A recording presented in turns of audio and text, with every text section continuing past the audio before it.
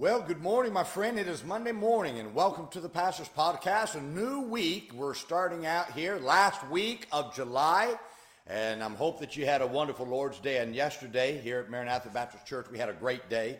Another full house yesterday morning, last night, packed out, and people saved, baptized, and God working hard, people getting right with the Lord. I always like that. Just had a phenomenal day. I would encourage you, if you could, if you're struggling with doubts about your salvation, yesterday morning's sermon that I preached a sermon on why you doubt your salvation. I think that'd be good for anybody to listen to who is struggling with doubts about their salvation.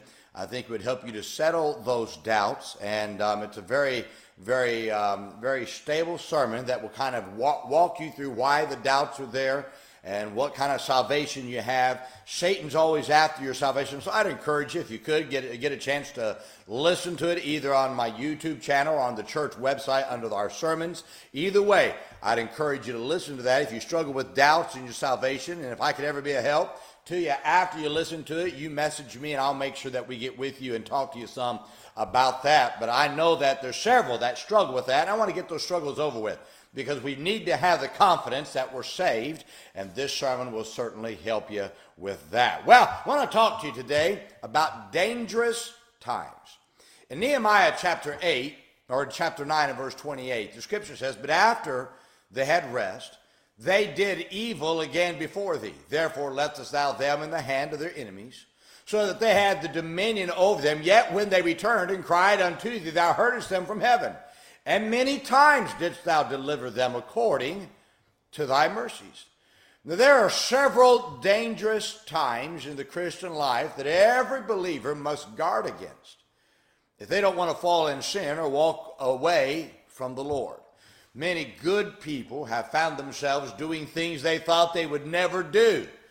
Why? Because they didn't guard themselves in these dangerous times. Successfully living for the Lord your entire life is not done by accident. It's done because you guard yourself against these dangerous times. Let me point these times out to you. The first dangerous time you must guard against is a time of rest. The verse I just read to you says, "But after they had rest, they did evil again."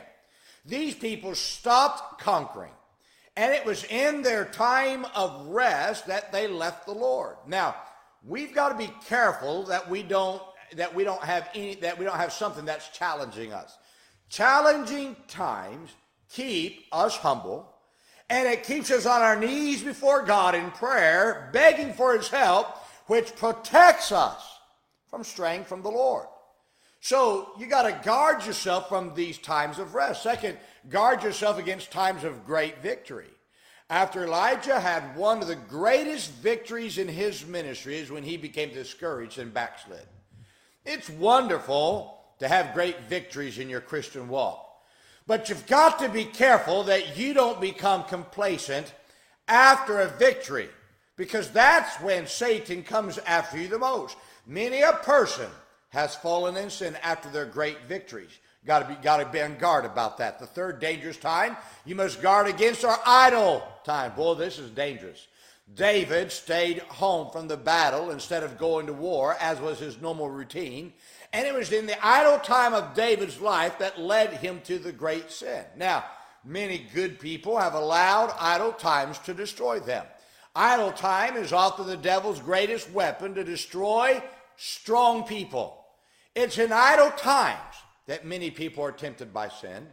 Had they stayed busy, they would have never had the time to be exposed to sin. David would have never been exposed to sin if, get this now, he wouldn't have been idle. You, my friend, guard your idle times. Don't expose yourself to sin. Instead of having idle times, plan those idle times to stay busy somehow doing something to keep your mind from wandering and exposing yourself to sin. The fourth dangerous time you must guard against are confident times. So Joshua became overconfident in his abilities after the victory of Jericho. And it was his overconfidence that became presumptuous in going to war against Ai without asking for God's guidance. Now, guard against becoming overconfident with your abilities. When you believe you're the strongest, is when you need God the most. Overconfidence in your abilities sets you up for great failure. Now, the secret not to be destroyed by these four dangerous times is to always attempt acts of faith. Faith has a way of keeping us humble and dependent on God. Faith has a way of keeping you so busy that you don't have time to be idle. Faith has a way of keeping you from becoming overconfident in your abilities and dependent on God. Faith acts keep you struggling, which keep you from a time of ease. When you feel that you've conquered everything is when you need to attempt something else great by faith so that you don't turn to evil. You see, God made us to conquer. And if we're not conquering something for God, then we will try to conquer sin and fall. My friend, that's a great secret to the Christian life.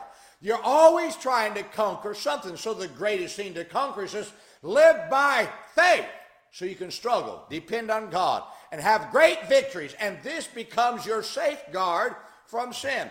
I've watched many a person, listen to me, and nobody is